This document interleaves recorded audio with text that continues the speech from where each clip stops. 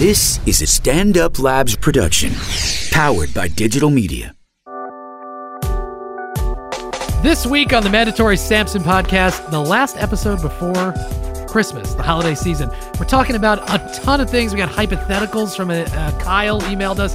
We're also going to break down an interview between Julian Assange and Sean Hannity. So much stuff. What else do we get into here, Joey? We got into Santa Claus, Dylan Roof, and even a climate change update. That's right. I think it's a really good one. Stick around. Enjoy it.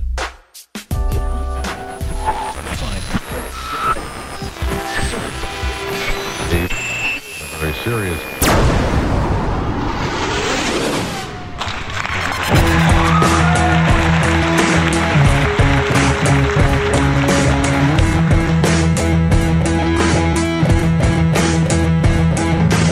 This is the Mandatory Samson podcast, coming to you from Stand Up New York Labs in New York City.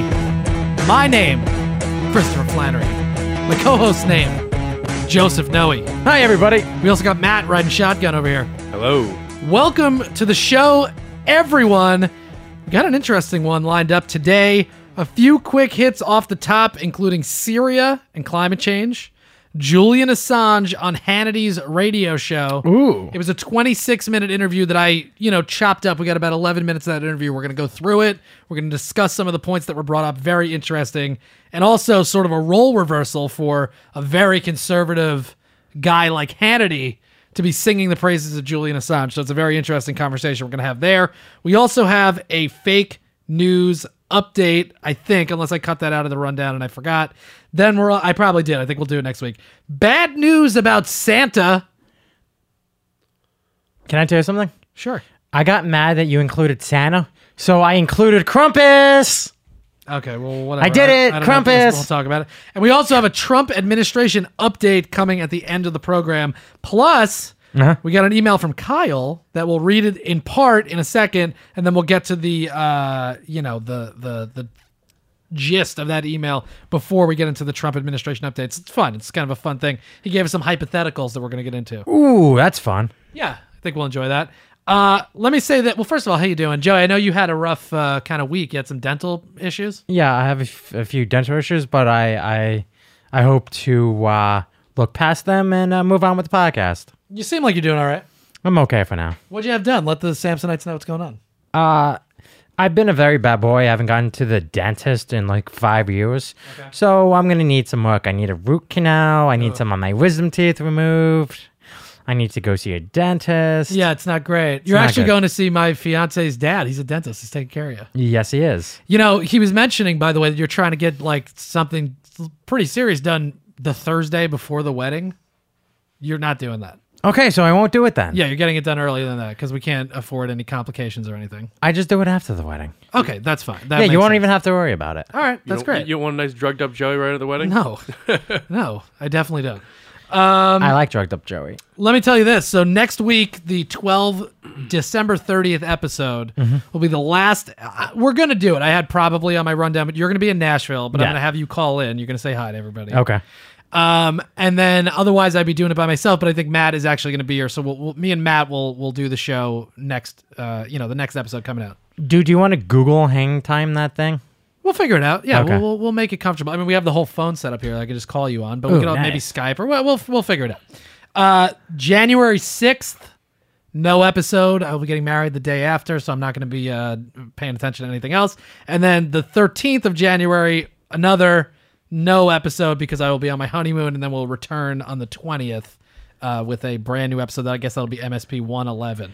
Well, I'm going to have a lot of things to talk about on that one. Yeah, save it up. Maybe that could be what your contribution is to that episode. Have stuff that maybe we missed, and you could just kind of rapid fire, and we'll go through them. Yes. Sound good? Yes. You have to do that now. Okay, done. All right.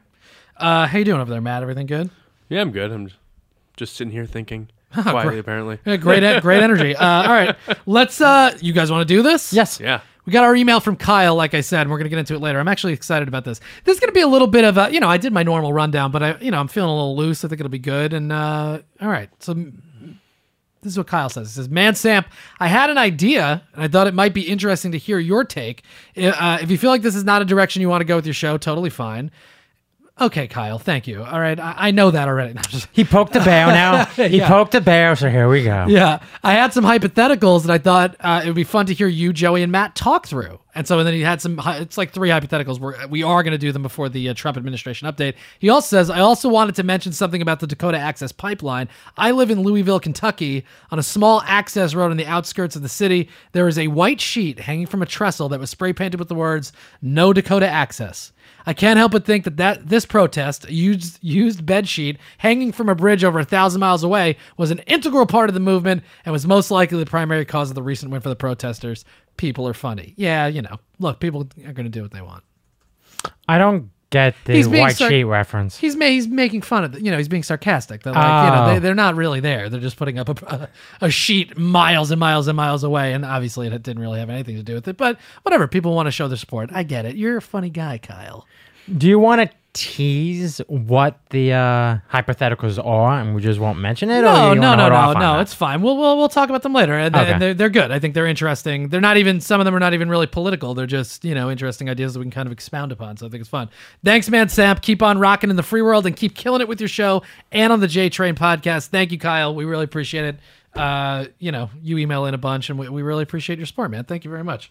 Thanks, Kyle. I also got, let me say this. I got we might as well do this one too.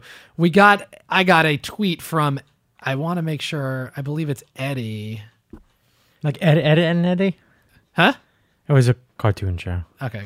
Shut up. I got a tweet from Eddie today, and he was like, hey, talk about this in the podcast. He's more conservative. He doesn't necessarily agree with everything we say, but he really enjoys getting our perspective, which I always say I really appreciate that. And I, in some ways, appreciate that more than people that are just, yes. Have an open mind. Yeah. Look at things a different way sometimes. Eddie sent me an article, and the article title is Mississippi Church Member Charged in Vote Trump Arson. So apparently there was a Hopewell Missionary Baptist Church, which is predominantly a black church, was burned down and vandalized on November 1st, a week before the presidential election. Somebody had spray painted the name Trump on the side of the building, and obviously the natural,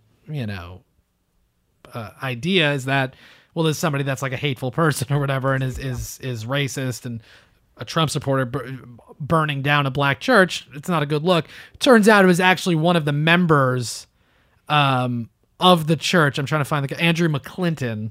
He was the one that burned down the church and spray painted it. So he's gotten caught now. And obviously the idea is that this guy a member burned down its own church. Yeah, because he was trying obviously to make it seem like it was a Trump supporter or a white supporter or whatever. Which is obviously terrible. There's a crazy person. And I think the point that Eddie was trying to make was like, hey, look at this. It's not always just a Trump supporter doing something. But that's a bait and switch. I get it, right? I get Eddie's point there. But I would also like to say, let's get a tally going on the number of black churches that have been burned down by the parishioner of that church versus, a hate crime or something like that. I mean, I think obviously the hateful people are blowing out the tricky people, So anyway, I just wanted to bring that. You got any thoughts on that? I think it's disgusting, but well, yeah, of course. That's it on that one. Okay. Yeah, Matt, any thoughts? I mean, yeah, it's terrible, but the idea that we have to cover that equally is like, that seems just pointless to me, because you cover the general trend. You don't cover one incident that's really an outlier. It's Right. It's a terrible thing, but it's an outlier. Yeah, it's an outlier, right? I mean, I think I get why he's saying it, and yeah, it's something we can discuss. I'm not afraid to talk about that, but it's not that is not the norm. That this is a crazy person, and you can't bury the story because of one thing that goes against the general trend. Right, and the general trend is people that are burning down black churches or historically black churches are people that are white supremacists or racist or psychos or whatever, and that's why they do it. So, and there's a long troubled history going back to the civil rights movement. It's a serious thing that. No doubt about it. And this guy is going to, believe me, get in trouble for this. He's going to go to jail, and it's, he got caught, so that's what happened. It's arson. It's right. All right, you ready to get into this thing? Yes. All right, so this is actually, unfortunately, a really nice segue from that story to this story.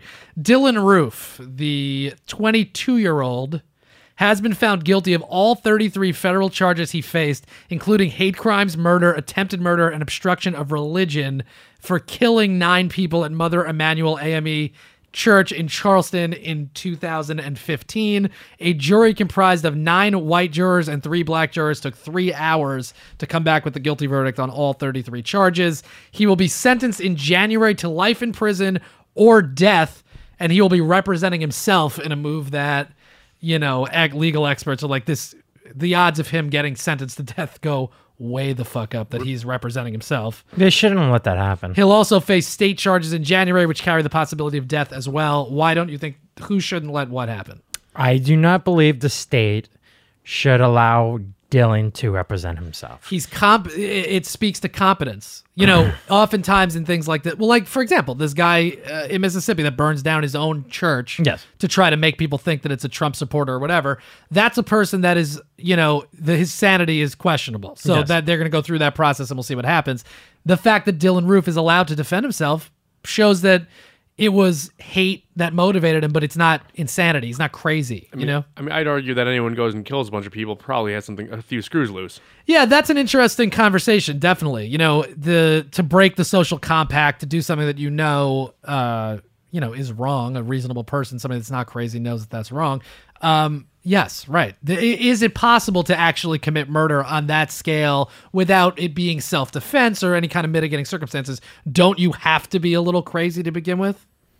I don't know. That's a broader conversation, but we're talking about a 22-year-old who's tied up in the idea of white supremacy and kind of taking back power against, the black majority or whatever he's upset about.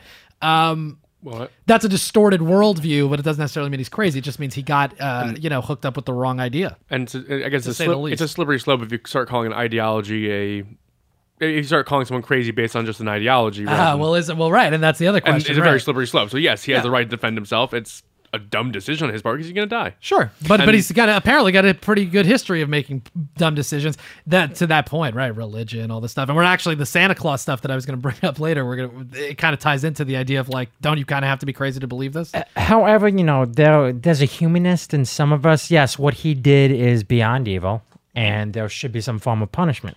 However, one might be able to argue that allowing him to early terminate is not fair to the family of the individuals that were taken by him. Let me say this. I don't know the response from all of the family members of people that were killed. Mm-hmm.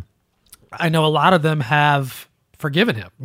They've said that. They go, we don't, like what you did, obviously, but, may God have mercy on you and we forgive you, which is really a true test to me of somebody that is religious and has that faith.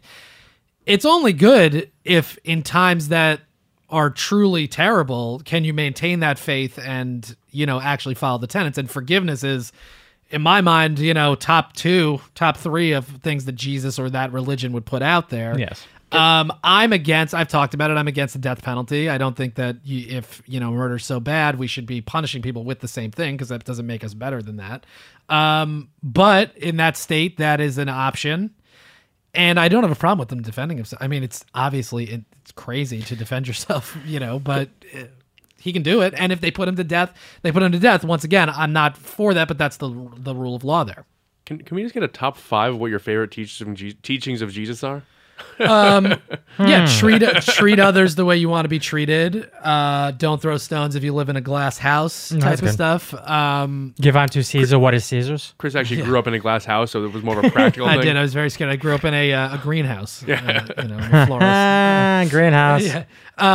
Look, Jesus' teachings, I think if you look at just the philosophy of Jesus, which I believe it was Thomas Jefferson that actually wrote a Bible that way, where he took out all references to divinity and, magic or like superpowers, walking on water and stuff like that, and only focused on the actual philosophy. I think it's called the philosophy of Jesus Christ, Jesus of Nazareth or something like that. You could Google it, Matt. But, if you just take Jesus' teachings where he wanted to be amongst the quote worst and poorest in society. Mm-hmm. He wanted to be that. He threw over the money tables at the don't exchange money temples. At my father's house or whatever. Yeah, Jesus was Socialist or a communist? socialist, right? A guy that was for wealth redistribution. He was not a guy that he was always a guy that was on the side of the people as opposed to power. And forgiveness was a huge part, and love. That was Jesus's message. So follow that instead of the dictates of people that run churches and stuff like that. But let me say this: the Mother Emanuel AME people, they seem to be doing it. If you're going to believe in the religion, they're taking it to heart, and they're actually listening to the message. So I have a question for you. Sure. We're going to take Nikki Haley and what she said. Sure. Governor of South Carolina. Yes. Or former governor now, right? Did she get... No, she's still the governor. Of She's still the governor until the appointment in January, I guess. Right. Okay, right. But she's not going to be next, yeah. It is my hope that the survivors, the families, and the people of South Carolina can find some peace in the fact that justice has been served. Has it? Sure, yeah. Yeah, I mean, they caught the guy and he was found guilty by a jury of his peers. Yes, this is what else do you want? You know what I mean? The punishment will be decided, but... It just seems nothing that else you it's could not do. enough. Well, what do you want to happen? I mean, what could possibly happen more? I mean, this is just the way that. There's literally nothing else that could be done. They caught the guy, they put him on trial, they found him guilty, and now they'll determine whether he's going to stay in prison for the rest of his life or he's going to get sentenced to death for what he did, a horrific thing. Well, and here's a question about representing himself. Mm-hmm. Will he have the ability to go through the appeal process by himself? Probably, yeah. But I mean, I think he's going to there's a lot of things like filing for appeal that he probably doesn't really know about. Oh no, of course not. I mean, he's a 22-year-old, white supremacist. I don't think this kid has a law degree. No, he's not going to be able to do it, and that's why the odds of, and whatever. So that's what the system is. He could be a white supremacist prodigy. Yeah, really. Well, interestingly, Rick Ross, the real Rick Ross, not the rapper. It's an adopted name. Rick Ross was a big-time drug dealer in the 80s. He was tied up with who's like the most famous coke dealer? I can't think of his name, from Blow and Narcos. Oh, Jesus Christ. Pablo Escobar. Yeah. He was tied up with him, and he was like his connect, and he was making so much money. He was illiterate. The real Rick Ross ended up getting caught, went to jail for life in prison. All right, couldn't read when he went into jail. He teaches himself how to Taught read himself to get how out. to read. Yeah. Learned law. Defended himself and got himself out on a technicality, and he's out of jail now. Not a technicality, but like he found a way where he could appeal it. And do you understand what's amazing to me about that whole thing is, people look down on him, oh, he sold drugs, this and that. Man, if we could have channeled that guy into something There's still time. really productive, you know what I mean? Like at a young age, not letting him fall by the wayside, like, that's a genius level person. That's insane. The idea of that. It's some people just have that like hustle in them that they're going to succeed somewhere. Well, look, yeah, absolutely. And he had, nothing but time. It was like, I can focus my energy. But that is an amazing ability to teach yourself how to read. That's unbelievable. That's really crazy to me. And then learn law. It's just an amazing story. But anyway, that's what that reminded me of. I don't think Dylan Roof is doing that. Did he read a book on learning how to read? Yeah, I know. It's like, that's like when people go, Mother Teresa was deaf and blind. Not Mother Teresa. Not Mother Teresa. Who am I talking about? Helen Keller. Helen Keller, yeah. Mother Teresa, another amazing story. Helen Keller.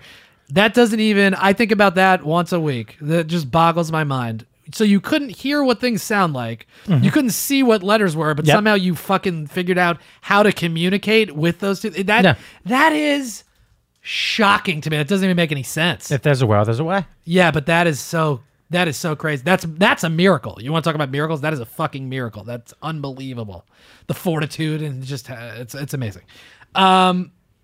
All right, so that's it. Yeah, with Dylan Roof. So we'll see what happens there. Now the next one I want to get into. Remember this piece of shit, Aaron Persky, That's some strong woods, Chris. Yeah, well, Santa Clara County Superior Court Justice or Judge Aaron Persky he was the one that sentenced Brock Turner, the Stanford rapist, to 6 months, and he got out of a 3 possible months. 14-year conviction. Right.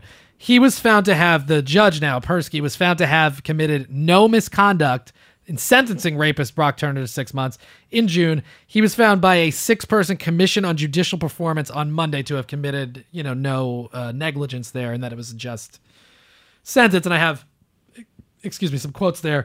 Pink Peach Bellini Polish Seltzer. Thoughts on this, Joe, before I read some of the quotes? I think it undoubtedly puts any argument to bed that apparently the judge was right in his decision. Well, this is Go ahead. Read the quote. This is what they had to say. The commission has concluded that there is not clear and convincing evidence of bias, abuse of authority, or other basis to conclude that Judge Persky engaged in judicial misconduct warranting discipline. The sentence was within the parameters set by law and was therefore within the judge's discretion. The commission is not a reviewing court. It has no power to reverse judicial decisions or to direct any court to do so, irrespective of whether the commission agrees or disagrees with the judge's decision. It is not the role of the commission to discipline judges for judicial decisions unless bad faith, bias, abuse of authority, disregard for fundamental rights, intentional disregard of the law, or any purpose other than the faithful discharge of judicial duty is established by clear and convincing evidence. So basically what they're saying is we didn't have any, it doesn't matter whether we think this guy was right or wrong. He didn't do anything by the letter of the law incorrect, and he didn't show any bias. Yeah, that was a well-written statement, just saying they're not saying anything about the morality of the decision. They're saying he did his job. That is what he's allowed. He's allowed to make that judgment. Of course, and that's the same thing with Dylan Roof. Yeah, it's not a good choice, but that's not the court's decision whether he should or shouldn't. He can because he's capable of doing it, by the letter of the law. So that's what they got to do. And 1.2 million people also capable of signing a petition for his removal.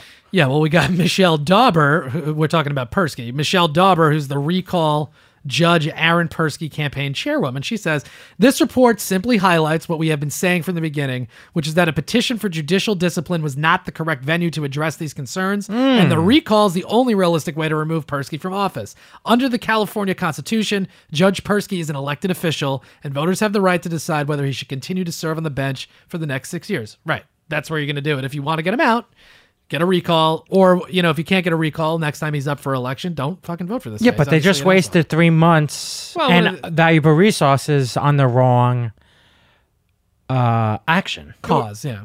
It was one of the roads they can go down. There's not necessarily the wrong one. It's just a path they can take. Yeah, and I think it's a worthwhile first step. You go, okay, he didn't do anything illegal. He wasn't biased by this, commission's estimation, but it doesn't mean that we can't get rid of him because his decisions and his thought process does not match the thought process of the community. So, and that's fine because they get the opportunity to elect somebody that does represent them. And there you go. But couldn't one have the argument that the community can be wrong, thus the need for the judge to be in the position he's in? I guess. I mean, as long as the judge, here's the thing. As long as the judge, whoever it is acting, again, without bias, without discrimination, without acting within whatever the parameters of the law give him the power to do, then the community, the majority, whoever's going to vote, which ends up being a majority, they can decide we'd like this person to have this type of moral fiber or recognize sexual assault and rape as a much bigger deal than he deemed it, or, not be lenient because you feel bad for the rapist, which is part of what that decision was. Well, so basically the more realistic cause of action or call to action would be in the next 6 years after he serves his term as judge, you make sure he doesn't get voted in. That you have to make it a priority that you familiarize yourself with the judges in your community and make sure that he does not get reelected. Right, or push for a recall, which is the other option, which is what this woman is talking about. Well, and Joey, more to your point about you mentioned something about shouldn't there be the judge be free of certain political pressures on him? That's where my issue comes in about electing judges. I get a little wary about. Always sort of bothers me. Yeah, I mean, it's an interesting thing. But how else would they be if you don't elect them? Would they be appointed? Well, but then yes, federal judges are appointed, and the idea is that you don't have the political pressure. And but you do have the political pressure because the governor or whoever appoints them. So that's but once they're there, there's political pressure during the appointment process, right? But there's no pressure once they're appointed. Sure, because then unless you do something truly truly awful, it's for a federal judge, it's a lifetime position, a lifetime appointment. Yeah, but that's then why you have the commission that reviews that. You know what I mean? So, but then I hear you. But then there's the Supreme Court justice down in Alabama who did the whole thing, the Ten Commandments, the religious radicals. He got kicked off the bench and then he gets reelected because. Right, but that's right. I mean, shouldn't the community there? Yeah, no, it's a tricky situation, but shouldn't the community be able to have justice done the way that they feel justice deserves to be done? I think justice shouldn't be doled out by the majority. It should be doled out certainly to protect the people who are most vulnerable. Yeah, justice is, but here's the thing. As long as it's not it's not outside the parameters of what the judge is tasked to do, justice then does become a subjective.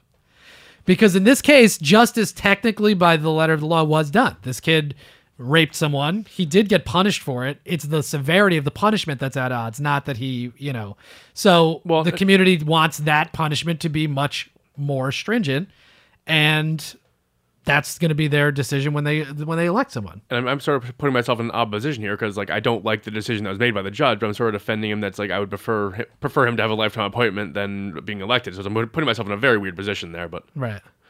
Yeah, it's an interesting thing. But anyway, so we'll see what happens. We'll keep our eye on Persky. And, again, a lot of these articles, like former athlete, how about current rapist, piece of shit, Brock Turner? Can we not? That's the thing. Like, I do understand that argument. It's whoever's writing the article. Even so you would on the have Huffington to... Post. It's not like it was on some like right wing, this is, stop saying former Stanford swimmer. Past. He is a rapist, Brock Turner. If he gets a job, he is rapist now because he's been found guilty. If he gets a job doing carpentry, we can say former rapist and carpenter. No, but he's a rapist forever. No, that stays on. He's a convicted rapist for all time. Yes, convicted rapist and current carpenter. Yeah. All right. Let's just mark it. I'm just gonna mark carpentry. it. Carpentry was another thing I liked that Jesus did. My dad does a lot of carpentry work, and so did Jesus. So there you go. My dad is like Jesus. We're getting very Jesus today. Yeah. It is Christmas. Jesus is not a bad guy. Christmas in 3 days. He was a good guy. Did you Google that about the philosophy book by Jefferson about Jesus? Yeah. Hold on. The Life and Morals of Jesus of Nazareth. Right. There you go. Yeah, referred to as the Jefferson Bible. It's a good read. Yeah, maybe follow that. Let's get away from these. You can't get married because you're gay. Fuck you. Jesus didn't say that. Jesus loved everybody. Around 25,000 people have been evacuated from Aleppo to rebel-held areas outside the city during a turbulent end to the nearly 5-year civil war, which will continue, and there's going to be an aftermath here. There were about 3,000 or so people left to leave the city, many of whom were stranded in freezing temperatures without food or warmth at checkpoints for almost 24 hours in a breakdown of evacuation plans. 4 babies died during this process. They're pretty much being... By the way, I didn't know that Aleppo, the temperature just can vary. I Googled Aleppo, to see the temperature there. It was like in the 20s and 30s. Yeah, it's odd that didn't come up sooner. Yeah, it's strange. And then it's going to be 70 this weekend. It's very strange. But these people, are just continue to suffer. The city that they're going to on the outskirts that's rebel held is called Idlib, Idlib, I guess is how you pronounce it. Now is the regime going to follow them there and keep going after these rebels? This is just going to keep going, You want to hear something that I read that broke my heart because, as usual, you give me the notes? Yeah, and I have some quotes here, too. Many ran off the buses, leaving their parents behind. Oh, yeah, this is one of the quotes. Apple or a banana. This has caused children to be separated from their families in the chaos, but some of them hadn't seen a piece of fruit in 5 or 6 months. Yeah. Yeah, these are kids that are... What kind of conditions are these human beings in? It's hellish. I mean, it's literally... It is as close to the... Joe Rogan always says it. He goes, people are always worried that the apocalypse is coming. He's like, the apocalypse is here. You just don't live near it. And these people are experiencing... And he's 100% right. Yeah. These people are living the apocalypse. Right. Kids are like, an apple, and they lose themselves to the point where they actually now are separated from their family because they haven't seen a piece of fruit in 6 months. In months. These are kids. So...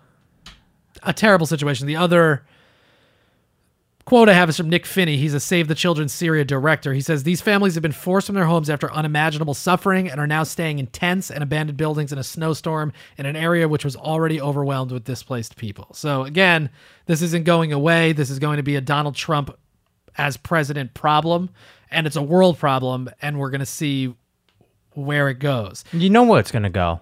Well, yeah, no one's going to do shit. Well, okay, and to that point, I have a video of Obama, his last press conference. He spoke about Syria. We're going to play it, but then I also want to say this. Mm-hmm. So I had a little situation. S.E. Cupp, who's a conservative commentator. Yes. Very, very famous, red hair, wears glasses, typically pretty well known. I think she's been on CNN, and she's been all over the place. Bill Maher. She has been tweeting a lot about a project that she's putting out there, which I forgot the name, but I have it in a second when we talk about it, where she's like, this is an international failure, and people need to do something about this. And she tweets about it a lot. And so I tweeted her asking her a question. She responded to me. Oh, no shit. So I'll read that in a minute. We can discuss that in a second. But this is outgoing President Barack Hussein Obama discussing Syria and the responsibility he feels at his final press conference, which he gave last week. Hold on, I screwed up. Let me just pause it. I'll make the volume a little louder. Here we go. President Barack Obama. Mike, I always feel responsible. I felt responsible when kids were being shot by snipers. I felt responsible when millions of people had been displaced. I feel responsible for murder and slaughter that's taken place in South Sudan that's not being reported on, partly because there's not as much social media being generated from there.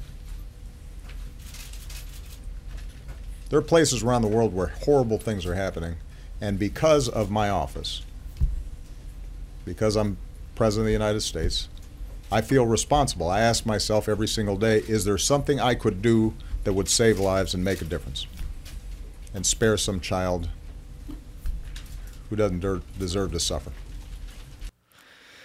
It's a real moment from Obama, saying I feel it every day, and he does. They're just words. I don't disbelieve him. Yeah, but we've talked about it how many times. The only thing I think that you can really do here, because the humanitarian effort we know is kind of being run through the UN by people who are loyal to the regime or related to the regime. You're not going to put troops on the ground. You're just not. The war's already over. In this phase of it is over. There's total destruction. The only thing you can do is really help the people that have gotten out, refugees, and do something for them. Yeah, it is just words, but what are you going to do? Yeah, but you had a civil war for 5 years where you sat on your hands. Well, the U.S. flew, planes over and did some airstrikes and things like that, tried to arm the rebels to an extent. But yes, there was not, which again is a dangerous game that the United States always tries to play. And yeah, man, it's tough. But I appreciate him at least saying that. I do feel responsible for it, of course. And he does. Look at what those people look like, the presidents, when they start and when they finish. It is an overwhelming difference, burden, and responsibility you feel.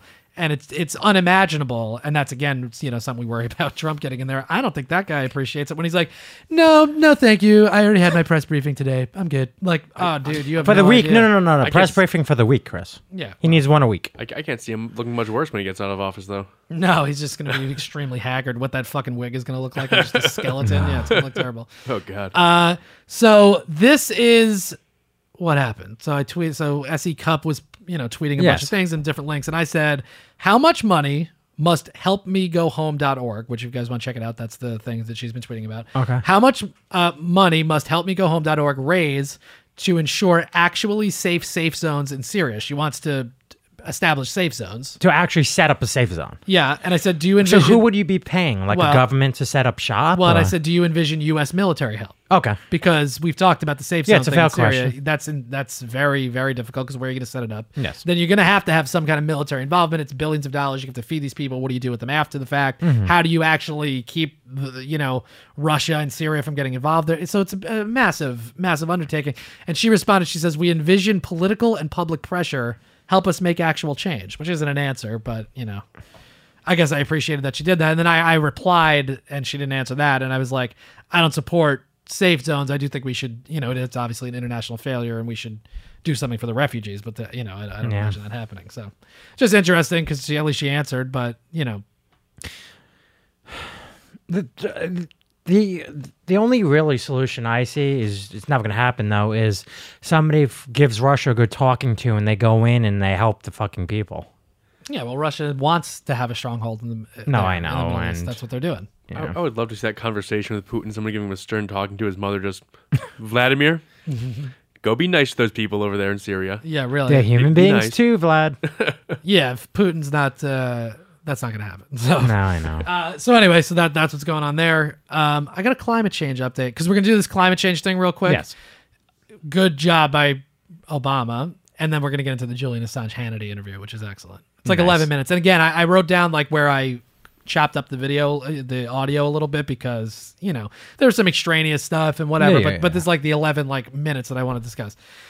Outgoing President Barack Obama will use executive authority to permanently block offshore drilling in 115 million acres of the Arctic and 3.8 million acres in the North and Mid-Atlantic Oceans. Canadian Prime Minister Justin Trudeau announced that Canada will halt its own Arctic drilling in conjunction with the U.S. move. So I think that's great. Yes. And, yes, the Trump administration can appeal it, I guess, or kind of go after it.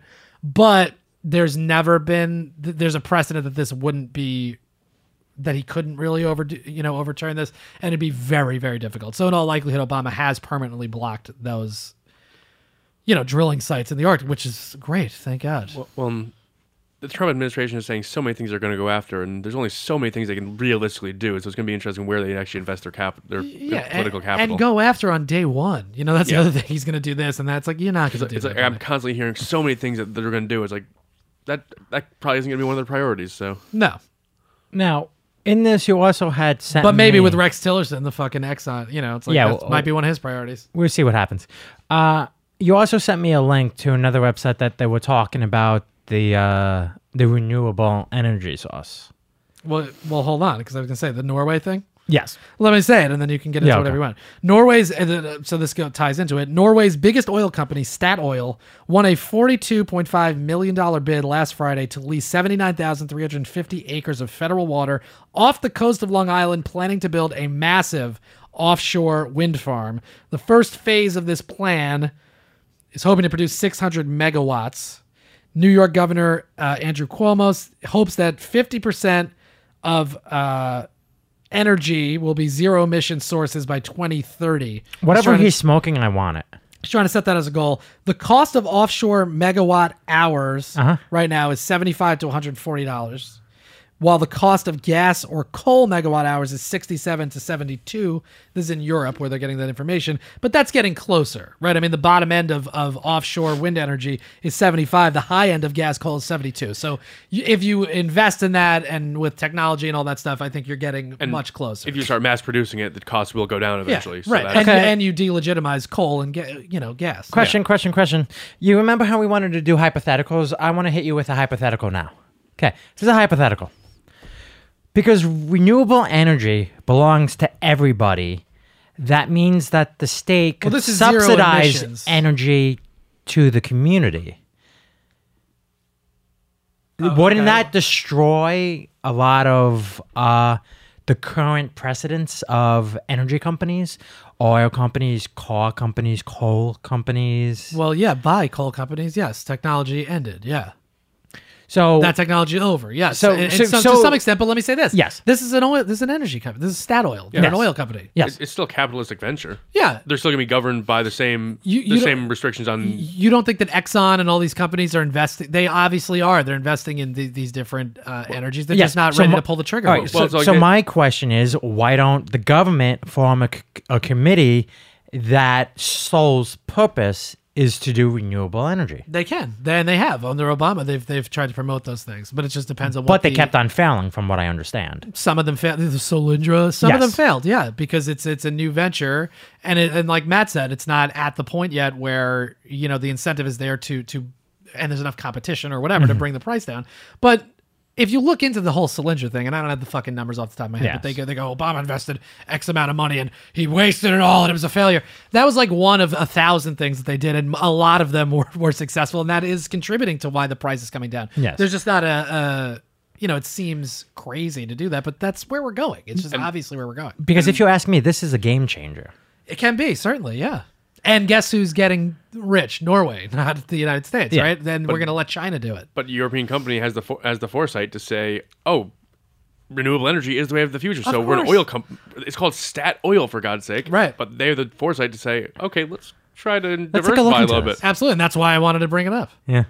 You got anything else there, Joe? You seemed excited about it. I just, I really want the government to start kicking ass. I want Donald Trump's government to subsidize everything. Well, but that's, again, now you're talking, that's not going to happen. He will subsidize certain things. You're talking about, well, he's going to subsidize coal, right? Isn't he trying to save coal country and all that stuff, which is just coal's insane. going away because it's not economically feasible. So we're talking about the economic feasibility of wind, which is getting close to oil, to natural gas. Right. Coal isn't worth it anymore. Absolutely. Well, and a big Republican talking point and like an idea that I guess people think Trump is going to live by. It's like free market, gotta let the free market rule. No, but the market will decide. The government does help control that, and he has to set the rules and the parameters and incentivize certain things because we don't live in a corporation. We live in a country, and I want the country to do the right thing for us and for the planet, and that's obviously the wave of the future. Which free market is everything you keep hearing. It's like I keep reading all these articles about, oh, is capitalism coming to an end? It's like the complete opposite. It's like the world's changing, so I don't know where it's going to be in 20 years. Well, and let me tell you this.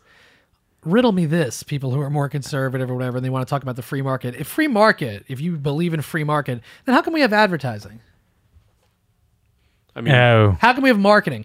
If the best ideas rise and competition creates, an environment where we're going to get the best products and all this stuff, then how come we allow Coca-Cola, which is already the biggest, soda company in the world? Why do we let them advertise all the time? Why do we have beer commercials? I think your argument's a little faulty there. That is in order to grow in the first place, you market yourself, and then if you claim that capitalism is a meritocracy, then Coke has the money to continue that marketing because they are therefore better than other companies. But it's not a free market, though.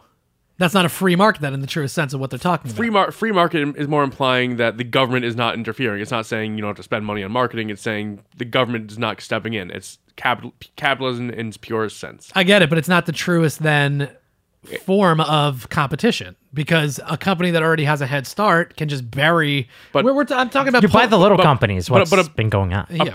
A pure free market is trying to imply that capitalism is a meritocracy. If you make money, it's because you have done a better job, right? And therefore you're going to grow and continue to get better until you do something wrong and you'll fail. The problem is if you are able to get a monopoly, if you're able to get that advantage that can destroy other companies, right? Then it's no longer meritocracy. Sure. Well, and that's the rub, and that's what I always talk about, where people go, listen, man, you got to take the chains off, like let the, eventually the big fish eat the little fish, and then you just have two big fish, and one of them merges with the other one, and that's it. And then you just have one option. Like, and if there's nothing else to eat. If the fish gets so big that it swallows all the little fish, then it's not a healthy ecosystem. Absolutely right. You're absolutely right. But that is I don't know how it's so. Like, people are blind to it. Like, you see it with media companies, NBC, Universal. It's like they used to be two companies, now they're one. A lot of these things happen where drug companies merge and all this stuff. Well, eventually, having all this choice or just letting these corporations kind of run wild and do the thing eventually leads to no choice. That's really what it is. And that's communism, the thing that people are afraid of. It's a corporate communism where eventually you have one or two options because of it, you just keep letting them get bigger, and then it's not even Coke and Pepsi, it's just soda. It's just the soda company, the cable company, because they don't exist. There's a town in Florida, Celebration Celebration Florida. Disney owns it. It's a town that Disney owns. They actually own it. They control, what things can look like, what businesses are allowed to come in. You know what the one I went to it. The one really interesting thing that I find about it is there's a Starbucks, there's like, different things, but there's no AMC, movie theater. There's no Foot Locker. It's just the shoe store. Yeah. The movie theater. Because in a world where one company or one corporation owns everything, there's no need to market. There's no reason to even let you know that there's different brands. There are no different brands. There's only one choice. That's all you get. Yeah, you go to the ice cream store, the ice cream shop. So essentially, Disney made their own communistic society. Yes, and it's a beautiful town. I'm not going to lie to you; it's beautiful, but I wouldn't want to live there. It's insane. No, that's crazy. But that's to me that's the goal of all these corporations and whatever. The devil's greatest trick was convincing you didn't exist. Same thing. Yeah, I don't have to put a Starbucks logo on it, or I don't have to put a Starbucks already. I don't have to put a a Statoil logo or whatever we're talking about. Coca-Cola. It's just soda. I don't know. Yeah, I don't know who's making money off this. It's just the thing that exists. Well, like there's so many laws in the books. Like there's laws that were limiting the size of media companies. Like you can't, one person can't own a certain amount of the media. But guess what? They get waivers and all. Yeah, it's like there's those laws there for a reason, and now we're just giving them waivers or 10 years ago, a great Republican. Yeah. Loved the antitrust laws. Trustbuster, yeah. Like he loved breaking up those companies because for capitalism to be healthy, you cannot have monopolies. Right. And that's the fact. And man, are we living in that world now? It's really where we are. Especially with all these billionaires, drain the swamp. There's nothing but billionaires and millionaires and Goldman people and establishment people in that cabinet and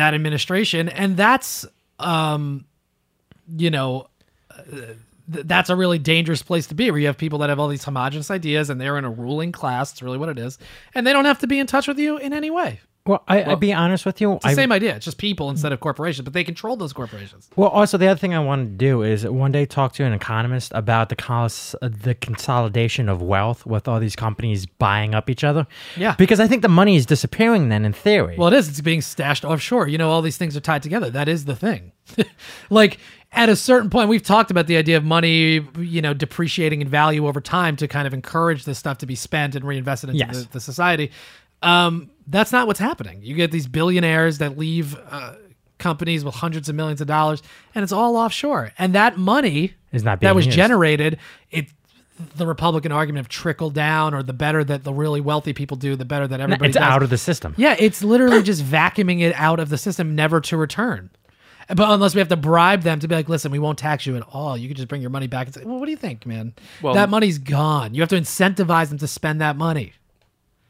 Yeah. And Or redistribute it. I have zero problem with that. You can't take it from them. Yeah, good luck trying to take it from And them, I've my said friend. before, taxes, they want to simplify the tax code. I don't think the highest income tax or whatever should never be more than 49%. So if people that want to like, oh, you liberal idea, the government or whatever should never be able to take more than half of what I earn. Ever. It should be 49% should be the top rate. But then that goes along with very strict rules on how business is done, on the amount of time even that corporations can exist. They used to have to prove a public good, and then they had to dissolve after what happened to amount of that? time. Right. Well, because eventually somebody made enough money to buy a politician and change the rules, or become a politician themselves. Trump, all these other fucking people that are in his administration. It's so obviously happening, but people want to believe that somehow they're going to become a billionaire and they're going to get to write the rules. Newsflash, it's not the case.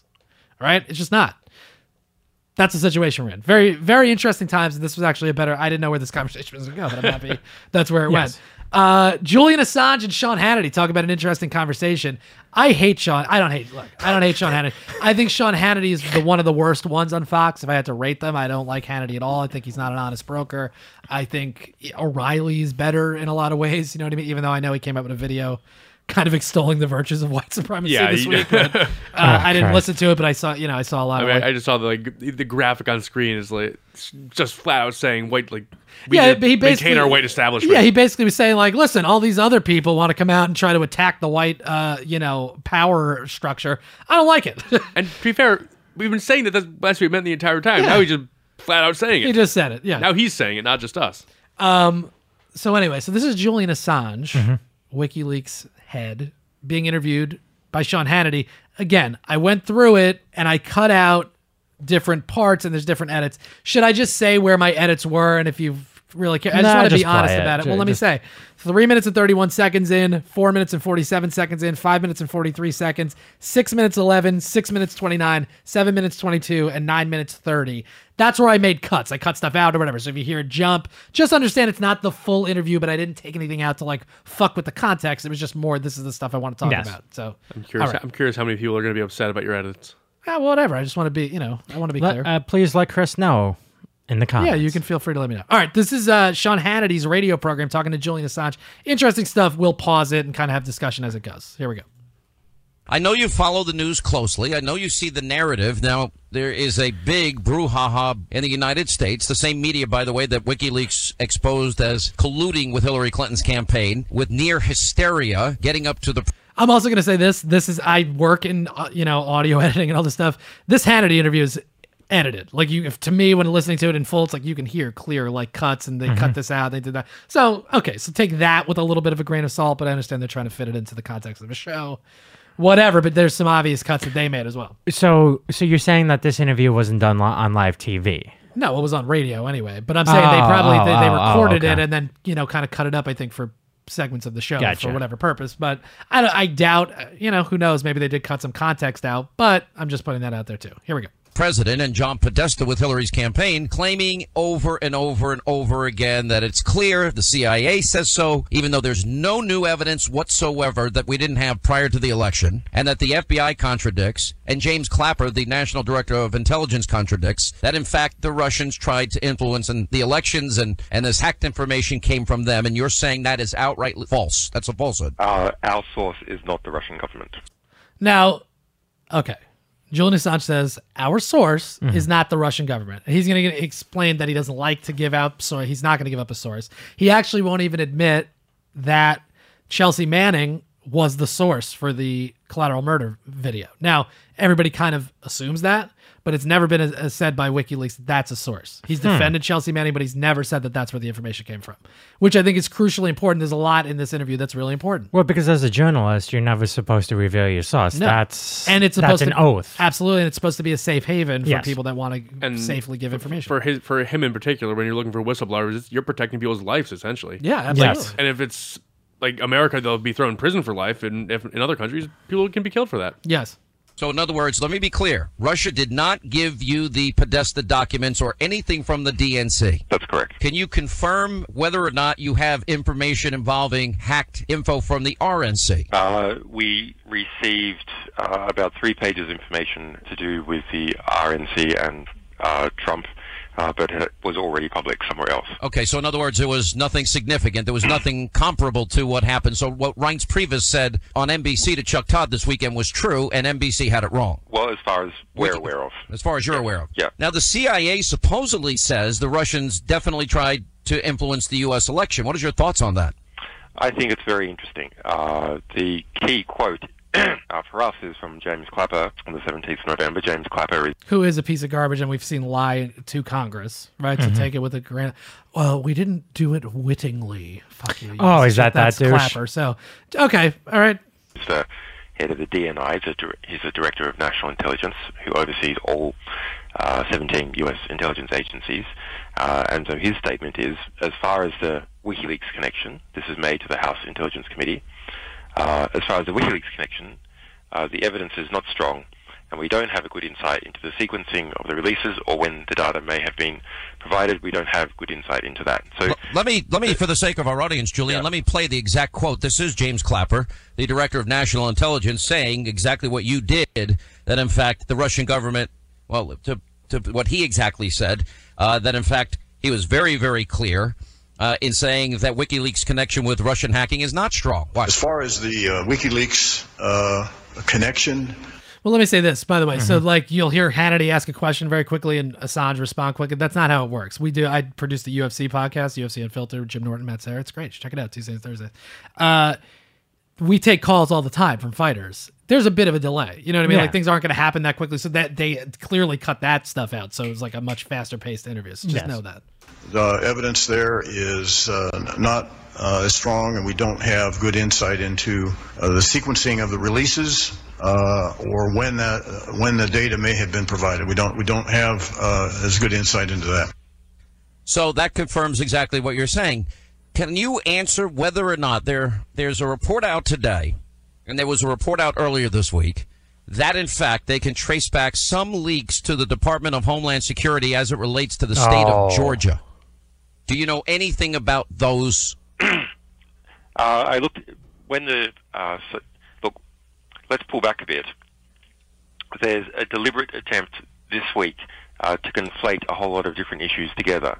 It seems to be as a desire, an extremely dangerous and foolish desire, to flip members of the U.S. Electoral College around into getting up John Kasich or Hillary Clinton on the 19th. Oh, yeah. Obviously, this is before Trump was confirmed by the Electoral College. So he was just saying that a lot of the stuff is coming out to try to, taint it to the point where people are like, we can't, in good conscience, put Trump in there. But that wasn't going to happen. It's foolish because it won't happen. It's dangerous because the argument that it should happen can be used in 4 years' time or 8 years' time for a sitting government that doesn't want to hand over power. And that's a very dangerous thing. What, Jay? I see you. I'm just thinking. Go ahead. Well, the point being, because maybe if you got confused by it, maybe other people did. If Trump's going to have to run for re-election in 4 years. Yes. Point being, if you can convince electors to not go with the will of the people, a sitting president could just convince them to keep him in power endlessly. So you won't need a vote. Right. Well, not endlessly. You can only get 2 terms.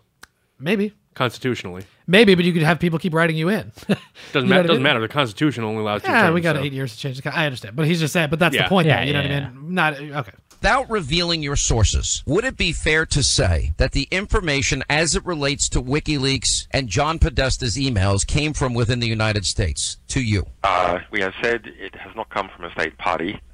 We know where it came from originally, of course. It's John Podesta, it's from the DNC, etc. There's been no claim that has been held up, it's not even maintained anymore, that any of the information has been modified or is fake. So you can't confirm or deny if this information came from within the United States? We're unhappy that we felt that we needed to even say that it wasn't a state party. Normally we say nothing at all. But we have a conflict of interest. We have an excellent reputation and strong interest in protecting our sources, and so never saying anything about them, never ruling anyone in or anyone out. We sometimes do it. We don't like to do it. We have another interest, which is maximizing the impact of our publications. Let me ask you this then. So here, in order to prevent a distraction attack against our publications, we've had to come out and say, no, it's not a state party. Stop trying to distract in that way. Pay attention to the content of the publication. Now, him saying it's not a state party is interesting because that just means, and again, he's very that it's not the state of Russia. It's not Russia, well, right? It's not the United States, but that doesn't mean it's not some Russian hacker or whatever outside of official state hacking. You know, and they're not even saying who necessarily did the hacking. It could be a Russian state hacker who just handed it off to the Russian equivalent of Joey on the street. And absolutely. Or it could be Joey. You know what I mean? Like they're not saying who it is. It's not Joey. It's you. It is not me. No, try. It's not. So, in other words, when you say state party, it wasn't another state like Russia or some other country. Correct. I have so many more questions for you. Let me ask you a couple of these. Do you think the president knows, as you do, that the source was not Russia for WikiLeaks? And I think it's important to point out that for over 10 years, WikiLeaks has never been proven wrong, not one single time. And that's what we were talking about, last week or the week before, and I had some conversation in the SoundCloud comments. That's the thing. Yes. WikiLeaks, regardless of what you think they're doing to try to be biased or whatever, the information is accurate because it comes from the actual source. Like you said, Podesta's the source.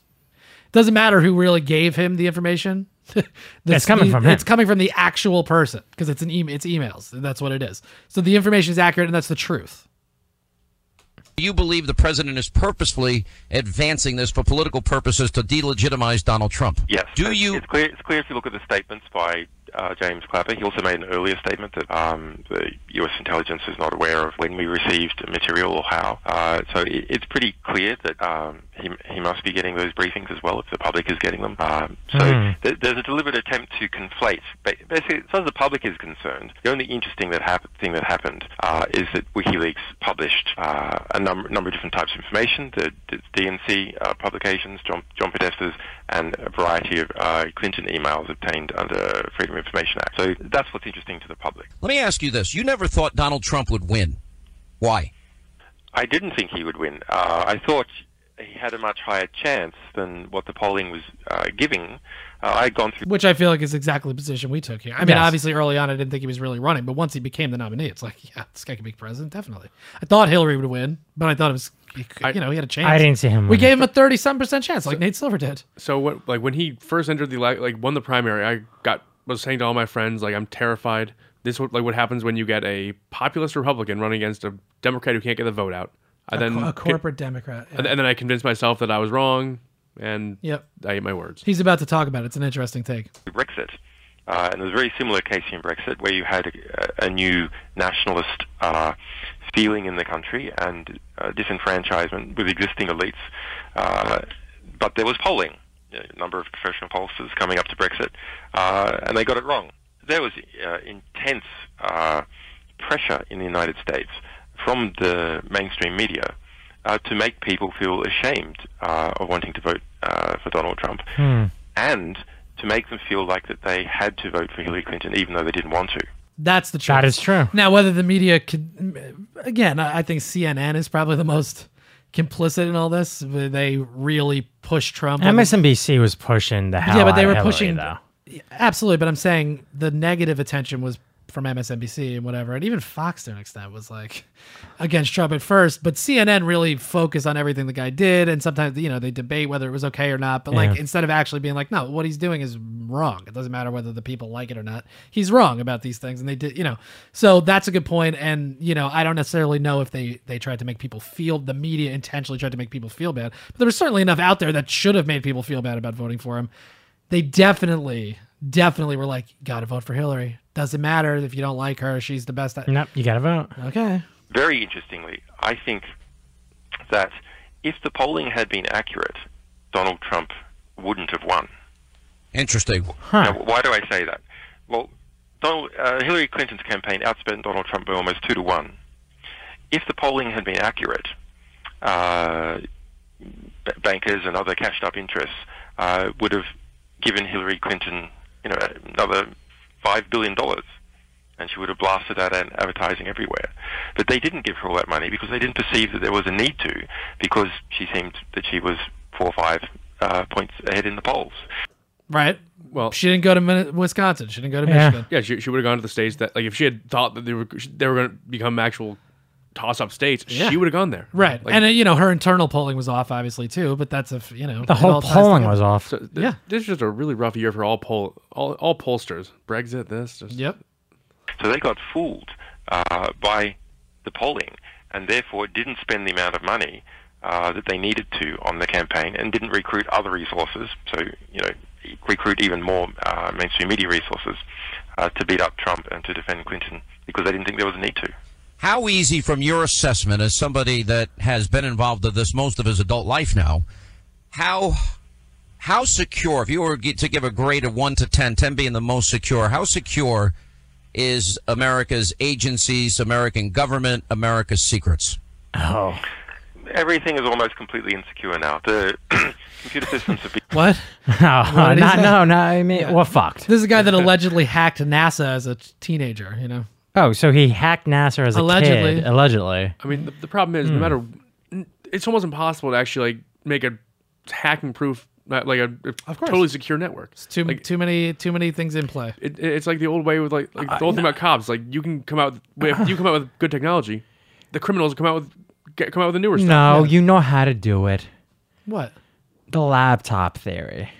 It's not connected to anything. Yeah, you got to buy a completely a laptop that was built, never connected to the internet. Yes, but the world doesn't run, like, the world doesn't do that nowadays. Like, that's just, well, we're gonna have to start doing it. Well, no, and especially when your microwave can be used in a botnet attack. We talked about this shit. Yeah, I know. Well, I mean, like that, like, should that be done with like like certain government computers that have the most highly classified stuff? Probably.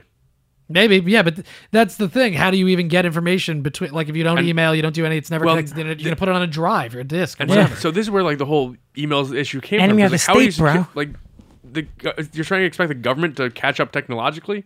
Like, the people running government are in their 60s, their 70s. Well, it's a bureaucracy. Yeah. Yeah, it's like they're not going to be the ones who understand technology. No. We need Will Smith and Gene Hackman.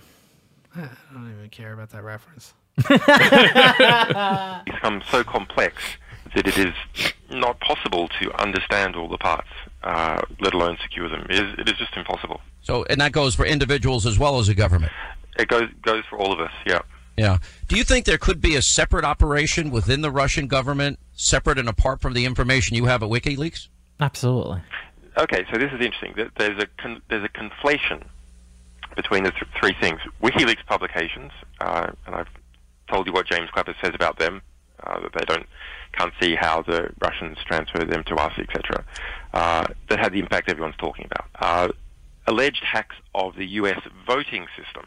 You just mentioned the DHS, for example, and other publications appearing on the internet that basically almost no one has heard of. That didn't have any impact in the election. In fact, might have had the opposite impact. So, in this last category, there's a site called DC Leaks and a WordPress site run by a guy calling himself Guccifer2. Now, who are behind these? We don't know. Do you know these people? And there was a couple of publications also by The Hill and by Gawker and The Smoking Gun that claimed that their documents came from, I think, from Guccifer, maybe this DC Leaks. So those look very much like that they're the Russians, but in some ways they seem very amateur and they look too much like it. Mm-hmm.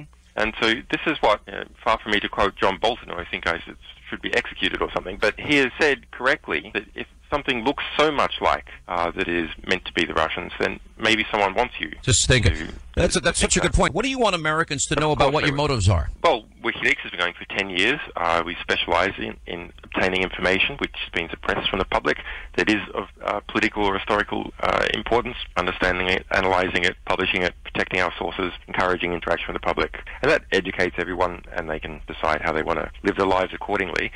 See, and that's a big tenet. I think that's part of the argument we had, where it's like it's not his responsibility to make sure the public, the voting public, people in a democracy are doing their homework or intelligent. No, you just got to make sure it's there. Yeah, he's got to make sure it's accurate and it's vetted, and he's not going to get anybody killed. Otherwise, it's your job. It's the media's job. It's people's job to go through that information and figure it out. He's not going to do it for the lowest common denominator of people that only get their sound bites for supper that we've talked about on the show, and they can't pay attention. It's not his job to do that. No. And it's if you perceive a bias because that's the only information he put out, fine, but look through the information. Look through the actual information. Forget, because I don't think his political motivation actually factored in here. He said he did get some RNC documents. Yeah, but they were already out. The information was already out. Yeah, but what you have to keep in mind is the average American, with the way life is today, between bills, duties, and all the massive entertainment that is entertainment is a option. If you want to watch TV instead of reading the leaks, understood. And that's what's happening. Sure. And that's fun. Okay, I understand. I'm not saying like you're an asshole for doing that. Of course. I end up doing a lot of work, and yeah, I wish I could sit down and play Halo or whatever. And I can't sometimes. You know what I mean? And I wish I had more time to read about this shit and go through this stuff. I understand. Yes, people have busy lives, but that's not Julian Assange's fault. No, but so the fault doesn't lie on the average person who doesn't want to go read through the leaks. Well, it's our corporate media, really, first and foremost. It's really like this is where one of the areas we're really suffering now is it's a journalist's responsibility to focus on the truth and find what actually is important. Yeah, well, and we don't have that many quality journalists anymore. Well, the incentive isn't there for really, it's television media. The incentive is not there to be informative; it is there to be entertaining. Sit here and watch this all day. And actually, I'd like to change my statement to now that we don't have good journalists, that is being drowned out by crap. Yes, absolutely. Look at what Snowden did. That information did get out. Yeah. Do you know why it got out? Because Snowden took the information and presented it to actual journalists, Glenn Greenwald, people at The Guardian, The Post, The Time, and it got out there. People know about that story. Maybe not to the extent we want them to, but people got that information, I think. I don't think the public outcry was good. But that information got out there because journalists got the information, saw that it was valuable, and did their job. Mm-hmm. That's it. You know what I mean? That's the whole chain of command. That's what has to happen there. And we've won a lot of awards for that, a lot of journalism awards. I've won the equivalent of the Pulitzer Prize in my own country, Australia, the Walkley Award. Sure. Other journalists have won the top journalism prize in their country three times, in the case of Kristen Rapson. So we're pretty good at this. We have a perfect record. No, I think you're pretty good. We have a pretty big impact, as you will have seen. I think you had a huge impact on this election, and it angers Democrats. Would you have published the same thing if it was about Donald Trump? Absolutely. Yeah, no problem. Yeah, and there's no question in my mind that that's true. You just didn't have the information. It really isn't. Doing that, and presume, if Donald Trump makes a lot of enemies. Wait. Okay, yeah, go ahead. Yeah. But again, as we said from the very first time we've heard about the email leaks and all that, there was not one thing in there that surprised anybody. No, it wasn't surprising. No. We knew everything that was going to be in there, and there was not, to me, a single game changer. No, I agree. And, again, this to Assange's point, the media focused on its Russian hacking. Yes. Trump is tied up with the Russians, which we're going to keep talking about. I'm not saying just throw the baby out with the bathwater, but did they dig through those emails? No, it ended up becoming, more Hillary emails coming out. But how deep did they go into those and explain, this is what the email said? Does that sound not like the person that we know Hillary Clinton to be? No, it makes you understand her more. And to me, it's like, oh, yeah, of course. That's exactly what we've been saying. again, it didn't fit into the narrative of what the whole story was. And you just hear Hillary Clinton email corrupt, and that's what gets in people's mind, not what the email was, what actually happened, who was it. That's a big problem. And again, that's a question of presentation, and that's a fucking failing or failure of our corporate media, which we've been talking about from day one on this podcast. Bernie talked about it, and that's stuff that's still not being addressed. This is the noise. There's a lot of real things that could be addressed, and it's not being addressed, and it won't be under Trump. It was also a little bit of just straight up bad luck in terms of, okay, so the thing they've been hammering on Hillary on for years is emails, and then all of a sudden the word emails get thrown around more, and it's like people just hear. Yeah. It's like right, and then you talk about the FBI, getting involved. Like, man, I tweeted something. I don't know when it was, a little while back. Maybe you could find the exact tweet. It's twitter.com/mansam. But, I put in order the things that affected Hillary Clinton not becoming president. And Russia, to me, is fifth. Fifth on that list. If you want to try to find him out. It's like in the last couple of weeks that I tweeted it. But let's finish up with this interview. The same thing if it was about Donald Trump. Absolutely. Yeah, no problem doing that. And presume, if Donald Trump makes a lot of enemies on the inside in his time in office, then he could well face the same thing in 4 years' time. By the way, that is the best indication that this did not come from the Russians. I don't think you meant to say that. But listen, Julian, I do appreciate your time. I do think you had an impact. Hannity's implying that he let it slip that it came from inside sources within our government. Nah, yeah. Which, listen, all possibilities exist. But I guarantee there's going to be shit coming out from Trump and whatever. WikiLeaks is not, We got years to sit on this. I think we got to see a glimpse of how corrupt the nature, the institutions of American government and our political system are. It's actually frightening to me. Is he going AWOL? Huh? Who, Hannity? Yeah. No, because it's about because that sounded very, very. Was Hannity, go back and look? Was he singing the praises of Julian Assange when the collateral murder video came out and it exposed all the damaging shit that we were doing in Iraq? No. So this guy's an opportunist, but it doesn't matter to me necessarily. As long as it fits his story. Well, yeah, I don't care about that. We don't care about that. That's you could put that in that context, but I want to hear what Assange has to say, and it's fine. Hannity asked reasonable questions there. It doesn't matter. Again, it doesn't really matter what his bias is as long as you're aware that he might have one. Okay, we get it. We get why he's asking those questions. Does it mean that the responses from Assange are biased or wrong, or the information's wrong? No, they're just his answers. Yeah, I want to hear what he has to say. I think I love our publications. They're so rich, and you can get a very direct understanding of the power networks that exist in DC and with the media and so on. At the same time, yes, they're disturbing. Once you know what's going on, then you can do something about it. And that was my argument about why I think America owes you a debt of gratitude for that and for the exposing that we have no cybersecurity. Julian, I've taken way too much of your time. Thank you so much for being with us. We really appreciate it. We hope you'll come on TV soon. Thanks, Sean. Bye-bye. Take care. Wow. Wide-ranging interview. Yes. Did you find that tweet? You on the one about why Hillary lost? Yeah. Why Hillary lost. In order. Diminished Voting Rights Act.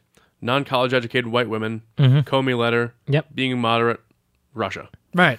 Those four things. Let's switch moderate with Russia, but okay. Okay, but you know what? It's like, let's not disregard those things, because the fact that she became the nominee was because she was a moderate, and Democrats pushed for that, and they didn't want, Bernie, I mean, she became the nominee because she had a huge advantage to begin with, and was name recognition. But you know what I mean? But it's like Russia being involved was not the main reason. There really wasn't. The Comey letter, if anything, that's our own government. Why aren't we focusing on that? Why aren't we focusing on the fact that like a Republican-appointed FBI director butted into the election a week before the fucking isn't that against the law? Isn't he supposed to be punished on trial? Yes, but he won't. He's being investigated, but by who's he being investigated? But it's almost impossible to prove he violated, because you can't know his intention for putting out that letter. Which is the same thing about the cops. That's the same thing why can't we get cops prosecuted for murdering people, because you can't prove that they intended to kill black people because they hate black people. It's essentially like trying to convict someone of perjury. It's like, did they know they were lying? Right. Do you know, what's your intent? Was it intentional or just a mistake? Right. That leads us great segue into the next thing. Yeah. So I don't want to be like the ultimate Debbie Downer here. Do not do it. Do not do it. Shit on Christmas and all that stuff. No, do not do it. But am I gonna have to send everybody off the podcast now? No. What are you talking about? So they turn it off? Oh well. Let me say this. I know we have a wide swath of people listening to this podcast. There is some information coming out if you're listening with your kids. We're going to talk about a study done about Santa Claus and what the belief in Santa Claus could mean for kids. Don't do it. So if you do, honestly, if you're in the car or something and your kids are listening and you don't want them to get upset about information about Santa Claus, this would be a good time to turn it off or whatever, skip ahead. It's probably going to be, 10 minutes. We'll probably talk about this. But I'm just letting you know, I don't want to be the fucking, person that curses in front of your kids. You just did that. Ruins the majesty of Christmas. But okay, so I'm just putting there it out go. there. Now I'll give you, we're going to count to 3. 1, 2, 3. All right, I warned you. According to an article published in the journal Lancet Psychiatry, the Santa Claus myth could cause kids to have their moral compass permanently screwed up by the, quote, abject disappointment of finding out that he's not real and that everyone was lying to them. Now, I have these quotes Isn't here. it the same thing with God, though? Well, we can get into that. Oh, okay. Go ahead. Well, yeah.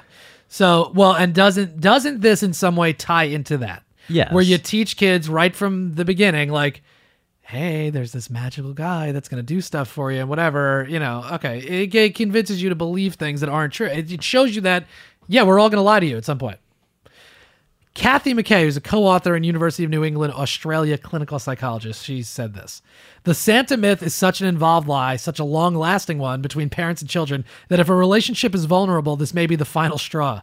If parents can lie so convincingly and over such a long time, what else can they lie about? My 3-year-old goddaughter... Now, I love... This sentence makes me so happy. My 3-year-old goddaughter believes in Santa at the moment, and it's not my role to go against her parents' wishes. She's never asked me about Santa. When she does, I'll tell her because I want my goddaughter to grow up knowing that there will always be safety and honesty with us. She's like, listen, the kid doesn't ask, I'm not going to say a goddamn word, but the minute little goddaughter comes over and goes, is Santa real? I'm going to go, no, your parents have been lying. It's such a crazy thing to say. I also love that she has a goddaughter. It's so funny. She's not upset that her goddaughter is going to believe in God forever, even though there's no proof that exists. But if Santa comes up, fuck that. No, I'm not going to let her believe in that delusion. That's crazy. Yeah, but Santa actually gives you shit.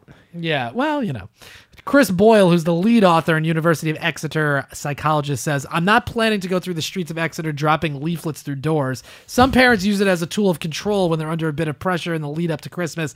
It's potentially not the best parenting method. You're talking about a mythical being deciding whether you're getting presents or not. Mm-hmm. So it's just it's just an interesting thing. But yeah, it is kind of a fucking weird. Obviously, listen, if I have kids, am I going to teach them that there's no... I don't know, man. I intellectually and morally, no, I probably... I don't want to do that. It's crazy, but what are you really going to do? You know what I mean? Everybody else is going to believe... I don't know. There's pros and cons to the whole thing, but it is a fucked up thing to just tell kids yes, magic guy bringing presents, but he's not real. All right. He's not. So by that logic, we're going to talk about Krampus. Are you ready for we're not done with this conversation, goddammit, Joey. This conversation continues because you can't say Santa's real and totally negate Krampus. There's got to be someone who punishes the kids for being bad. You can say Allah is real. You can say Jesus is real, but there's no proof of either one of them. You go, Jesus is real, but that other idea, that's insane. Krampus doesn't get promoted because he doesn't sell Coca-Cola very well. I don't even know what that is. What are we talking about? It's a half goat, half demon. He's I know him from the league, essentially. Okay. Well, go ahead, Joey. He punishes children who've misbehaved. It's pre-Christian. But so does Jesus. You know what I mean? Or whatever, religion and all this stuff. It's there's hell and there's... it's these ideas, but it programs kids to believe shit that isn't true. And then if you find out it's not true, you go, well, what the fuck else isn't true? And then you start asking questions. It's the same way about the DARE program. Marijuana's terrible for you. It's going to kill you. Oh, I just smoked it. I'm having a blast. We're playing Mario Super Strikers. It's a lot of fun. We're all having fun. What else is not bad for you? You know what I mean? It leads you down a weird road. So I get it. I get that. It's an interesting thing. So I grew up Jewish, so I was never told Santa's real. Boo! Wow. Jesus Christ, bro. He's channeling his Trump impression a little bit strong there today. So funny. I'm marrying a Jew. It's okay. You're not a member of the tribe now. No. Yes, exactly. I'm having a Jewish wedding ceremony, Are you going to break the glass? Yeah. It's going to be fun. It's part of it. Absolutely. She gets picked up in the chair and everything, right? Yeah, I think that's all going to happen. I will too. That's cute. Yeah, I think it's going to be a lot of fun. I'm always the guy. I'm always holding one of the corners of the chair at the wedding. I'm a big guy. I can really? hold up. I'm always one of the guys in the center. Oh God, where did this go? Keep talking. What are your thoughts about this study, Matt? You got any thoughts? As I was saying before, I got derided for being Jewish. Boo! Yeah, soundboard. You waited till now, though. Boo!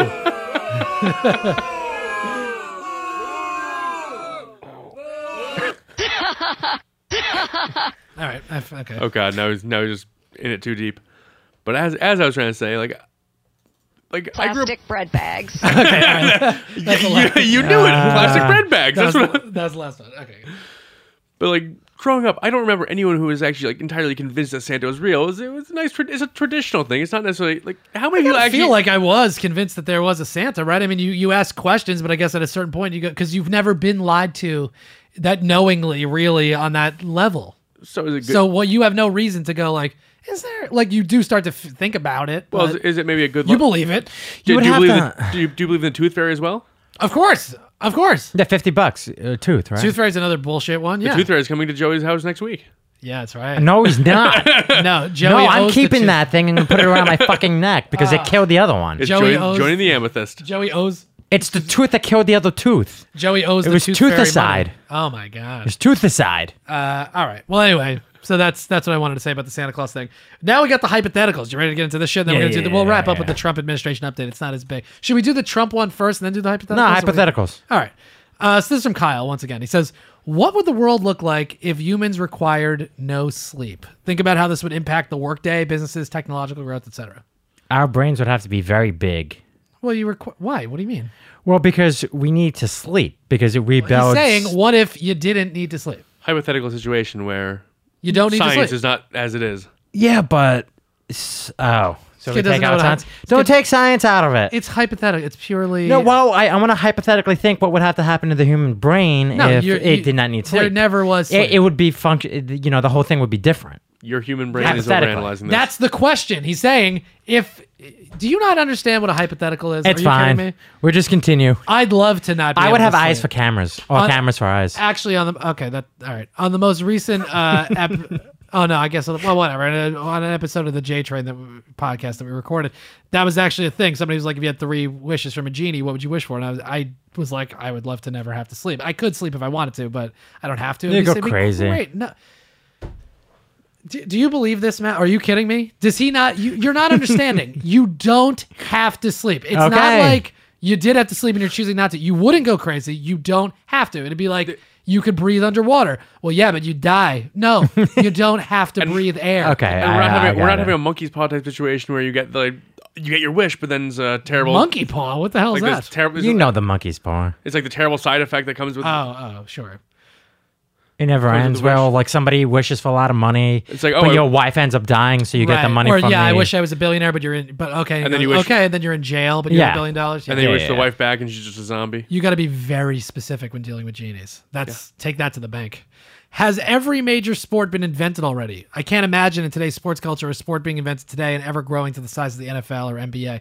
Well, look at MMA. I mean, MMA is one where that's very new, and that's getting gigantic. Did you really answer the one before that though? I mean, what would happen? I mean, I tend to just think it would be like the same ratios of like work free time. It just happens to be extended over the rest of the day, but. I think Yeah. we would be a lot more advanced than we were because things you, would- you wouldn't lose all the hours to sleep. the speed of society and everything would just increase, right? Things Yeah. would just be going on all the time, as opposed to people taking a break to sleep.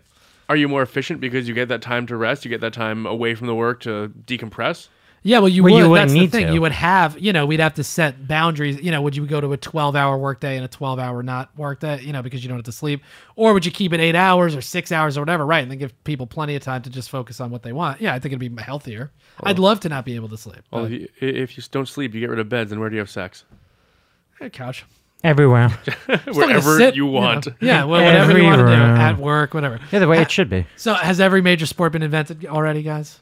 Can you think of another one? I mean, I don't know. There's no way to know that, obviously, but I think MMA is a pretty good example of something that could become as big as the NBA or the NFL. But I mean, the sports will come up with society. Like the sports have never right. Well, like have changed all the time. extreme sports, video games, shit like that. Like that wasn't a thing, like and now it is. Like esports. Whether you Yeah. like whatever your definition of sports are, it's Sure. like 2,000 years ago we had gladiators. Soccer comes up 150 years ago. More sports are coming. I mean, Yeah. we invented mall ball. Remember mall ball, Joe? Yeah, that was fun. We used to go to the Palisades Mall And throw tennis balls around. in Nyack, New York. Like, we go see a movie at like 1:30. You get out of the movie, it's 2:30, 3 o'clock in the morning. And it's a gigantic mall. There's just open spaces where they didn't have stores or anything. But it's this gigantic structure. It's 8 stories high. And so you could have people down on the bottom 3 floor. levels, guys. 3 levels. Whatever. People down on the bottom floor, and you could be on the top floor. You bring a tennis ball, and we'd move garbage cans And around. you just chuck 'em and around. you try to get the ball from the top floor into the garbage. It was a lot of fun. We called it mall ball. You two were a couple of hoodlums, weren't you? It's harmless fun. It was harmless. What if, this is the last one, what if there were no accidents, plagues, natural disasters, or any other thing that caused humans to die prematurely? Is that a trait of a utopia? How would this affect the population, war, trade, etc.? Well, it would obviously affect the population greatly. Do you have to eat? I think that would be... Yes. Why wouldn't we have to eat? You wouldn't have to eat. You wouldn't die. You don't die prematurely. You just die of old age. Everybody lives, like, nobody gets killed. Nobody gets... You would have run out of resources. Sick. I think we'd be struggling with overpopulation. Yeah. I think we might not be as advanced because penicillin was invented to cure disease. Like lots of scientific discoveries happen because of adversity. What is it? Necessity is the mother of invention. Yes, and every time that there's a hypothetical like, oh, if you go back and kill Hitler to stop World War II, I sort of think like, I don't want to mess around with history too much. Like, don't be the guy that says that. Yes, I'd kill Hitler. Just kill him. We'll figure it out. But it could be worse. Would we have computers? Would we have computers? I don't know. Would we have computers today if it was not for World War II? Yeah, there'd be another war. It just wouldn't necessarily be like a bunch of Jews and Russians are going to get killed. Polish people.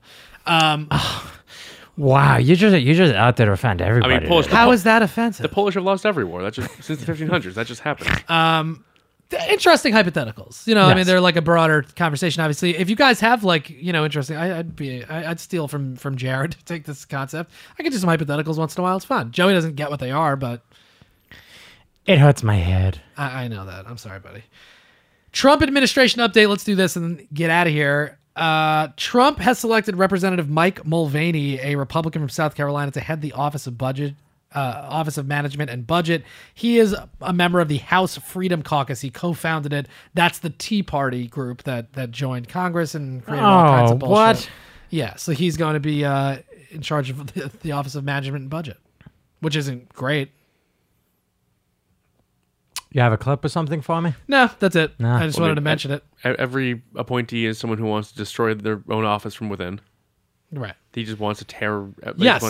People down. that have no business, that don't even think those things should exist, are now running those things, which is just. Well, I think it was hilarious. him I saw saying quoted today that like he wants to get rid of Medicare in 2 years.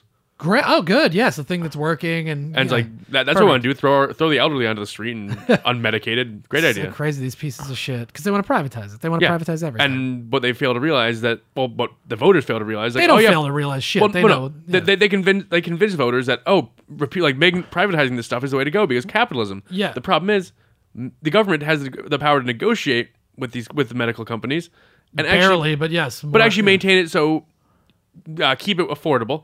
Whereas if it goes to vouchers, the prices will go up, but the vouchers won't. Right. We won't actually medicate. Agreed. These people will die. It'll kill people. These are the death panels. Yes, I agree with you completely. They finally got the death panels. Don't let the government control your healthcare. They don't control my healthcare. And maybe they should, because when I was on Obamacare, like the Medicaid part, I was great. I had insurance. Now I got to pay a lot for my insurance. So it fucking, Isn't it loads of fun? Yeah. Joe, you got something on the Opening Day Foundation? Oh, yeah. I gave Joey a little homework assignment. Right. Once in a while, I give him a little something. So this is fantastic. So apparently there is, like, the day after Trump is sworn in, they're going to have, like, a special photo shoot day. Yeah. Where 16 random people... Well, they're not random. They're people that gave money, right? Well, 16 chosen people that have fit the parameters of we gave a ton of money will get to have a special day with Donald J. Trump. They get a hunt... They're going to take pictures. They're going to hang around the man. Right. All for a lovely fee. Essentially, you're paying for influence, right? Yes. You're paying to get to spend time with this guy who's running the free world. And okay. Who's running this Opening Day Foundation? Apparently his kids. Yeah? Yeah. That seems massively illegal or something. Yeah, it seems off. However, there was a special comment. Influence peddling? Yes. However, there was a spokeswoman, Hope Hicks, who had this to say. The opening day event and details have been reported or merely inaccurate in initial concepts that have not been approved or pursued by the Trump family, Donald Trump Jr., and Eric Trump, or avid outdoorsmen and supporters of convection efforts which align with the goals of the event, however, are not involved in any capacity. So it got out, and I guess they're trying to clean it up. I don't know. Yeah, but you're skipping over the big part of this story. The paperwork for the Opening Day Foundation listed 4 directors: Donald Trump Jr., Eric Trump, and then 2 other people. Tom Hicks there was Jr. paperwork that came out already? Yeah. That's a problem. Did you not read this article? I didn't look at the picture. Yeah, but it's written in words here that says that exact. I literally just read it from the article. So Donald Trump Jr. and Eric Trump are listed as the 4 directors of this foundation that is influence peddling. Isn't that interesting? Okay. That's illegal, right? So yeah. So what is happening with the money? Is it just going into their pockets? Yeah, I guess it's just going to them somehow. Yeah, they're just getting paid to let people hang out with the president, their dad. And yeah. you see, this is a giant conflict of interest because you can't use your office to make money. That is right. And well, they're not. This foundation. So money. Yeah. we live in a country where the president can sell can whore himself out, but you can't have NCAA athletes using their name to make any money. Oh, I mean, totally different argument, but completely agree. Those guys should be getting paid for sure. Yeah, well, I'm just saying they're pro athletes. Well, there was a Minnesota wrestler at one point who was having a budding rap career who got kicked out of wrestling because he was using his name, even though he was using his name for rap. And it's shit. So he's not allowed to use his name. Yeah, it's crap. The president can whore himself out to the highest bidder. Yeah, Donald J. Trump can. Washington Post. Trump on his. Here, I got a quote from Trump. This is Trump and his supporters at an Orlando, Florida rally on Friday. This is what he had to say. He goes, "You people were vicious, violent, screaming.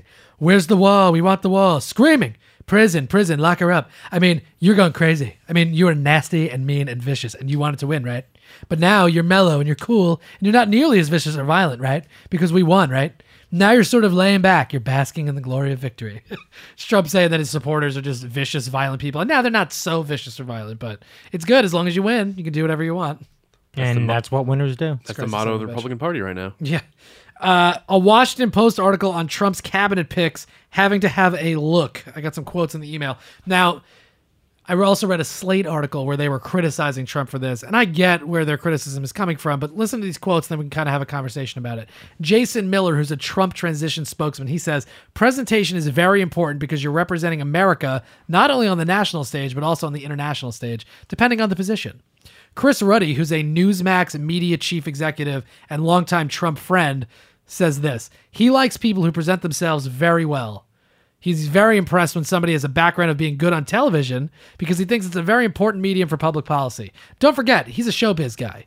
He was at the pinnacle of showbiz, and he all right, was Donald Trump at the pinnacle of showbiz? You mean The Apprentice wasn't the hot show when he was elected? On Everybody a was fourth place watching network? that. Are you out of your mind? And he thinks about showbiz. He sees this as a business that relates to the public. That look might not necessarily be somebody who should be on the cover of GQ magazine or Vanity Fair. It's more about the look and the demeanor and the swagger," which completely makes sense. We can talk about it in a second. Donald Trump, during his VP formal announcement, he said that Mike Pence's economic record as Indiana governor was, quote, "the primary reason I wanted Mike, other than that he looks very good, other than that he's got an incredible family, incredible wife and family." But he points out he's got a look. During Donald Trump, during Defense Secretary formal announcement, the closest thing to General George Patton that we have, referring to Mattis. Mattis does kind of look like George Patton if you look at a picture, and that's very interesting. This is very Ronald Reagan shit, where people look at Reagan and go, he looks like the president. He just has a look.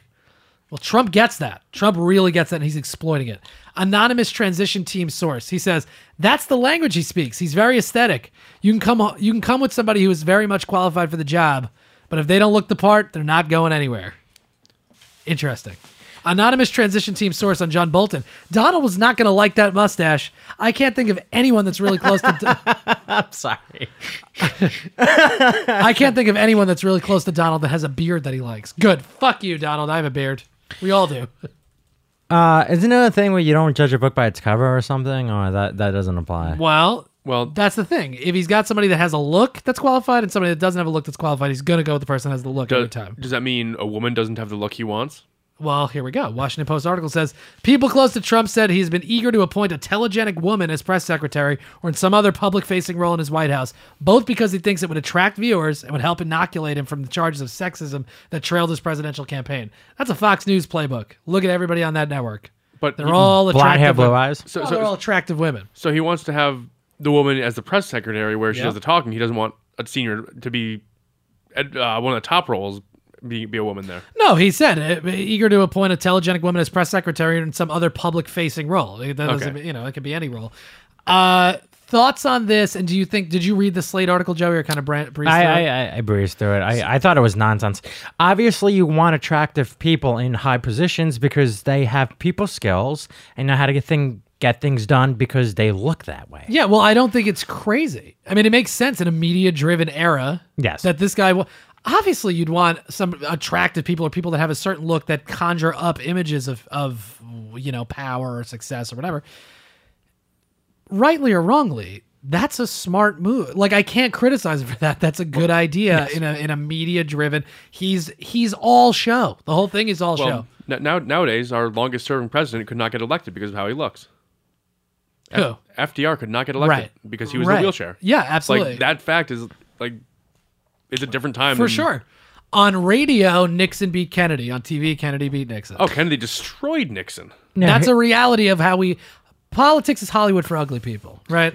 So if the closer you can get to people looking good or having a certain look, that's going to benefit you. And Obama was the most charismatic president since Kennedy. Oh, absolutely. And Obama's got a look. That son of a bitch he's is like cool as shit. But let's forget about the look for a second. Romney, everybody he just looks like the president. Okay. Donald Trump is, if one claims that he's only hiring them based on looks, so when they fail, not looks. A look. Yeah. So when they fail at that position, if they do fail, there's only one person to blame.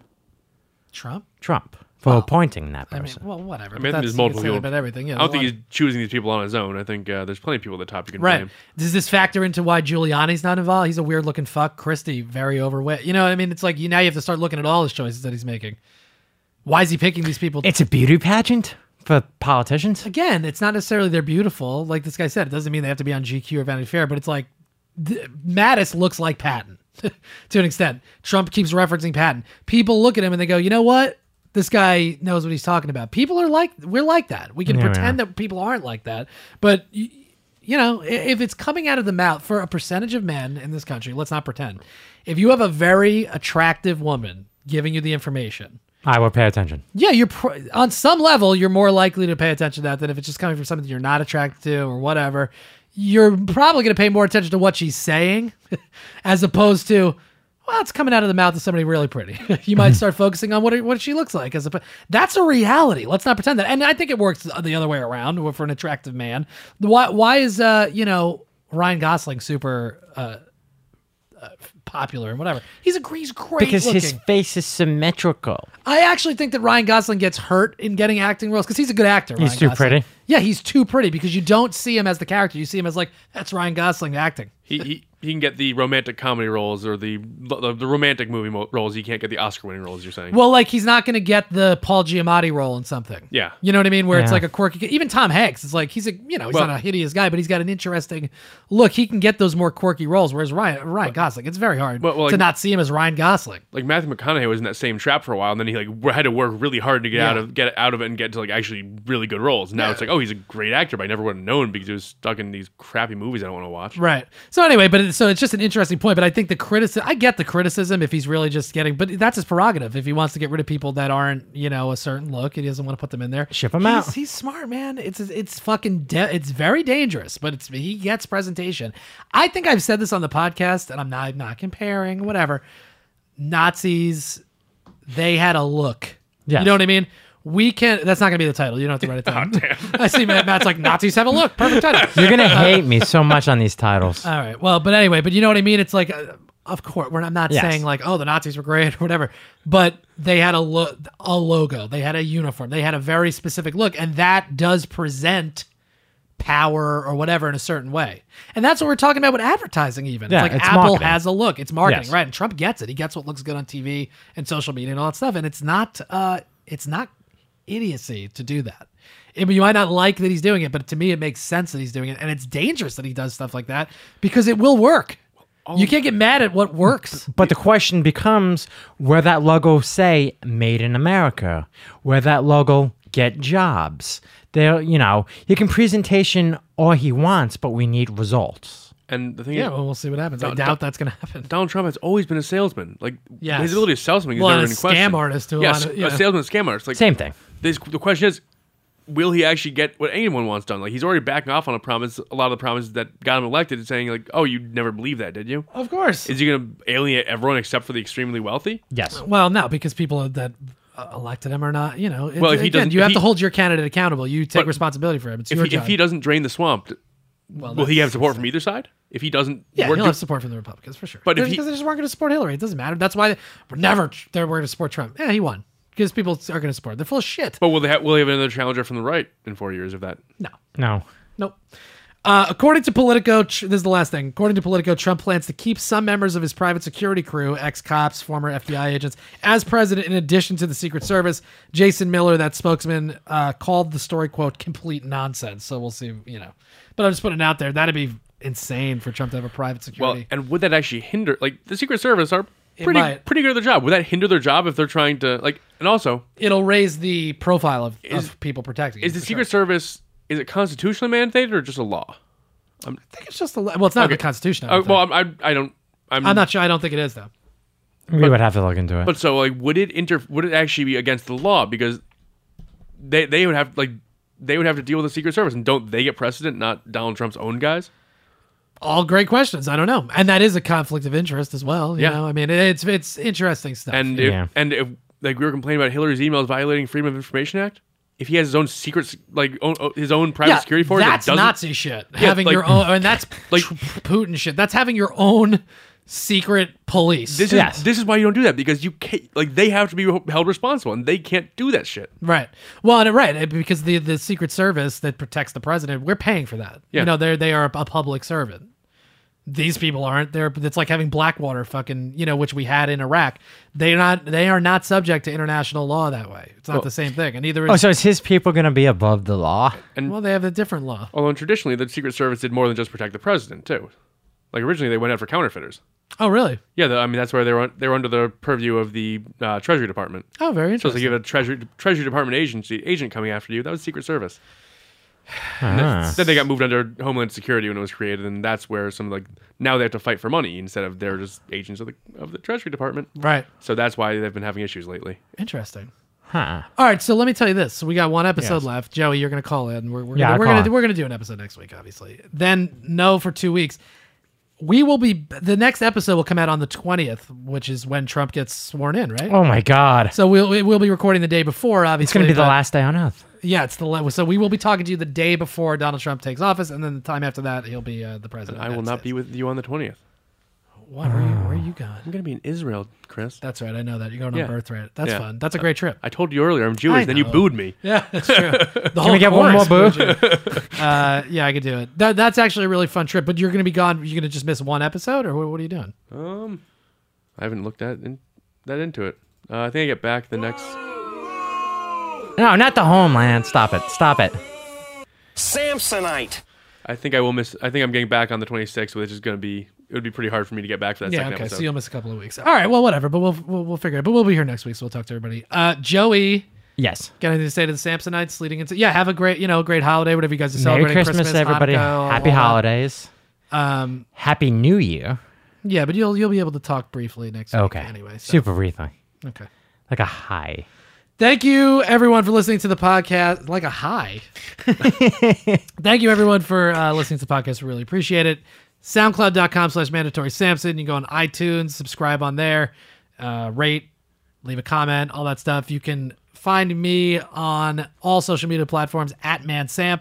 Joey's at Joey from Jersey. Jersey is spelled with a Z. Matt is Matt D. Weiss on Twitter and Instagram. Or just I Twitter? don't really use Instagram. All right. I'm a terrible millennial. And you can also email us, mandatorysamson@gmail.com. Otherwise, I got nothing else to say. We will talk to you next episode.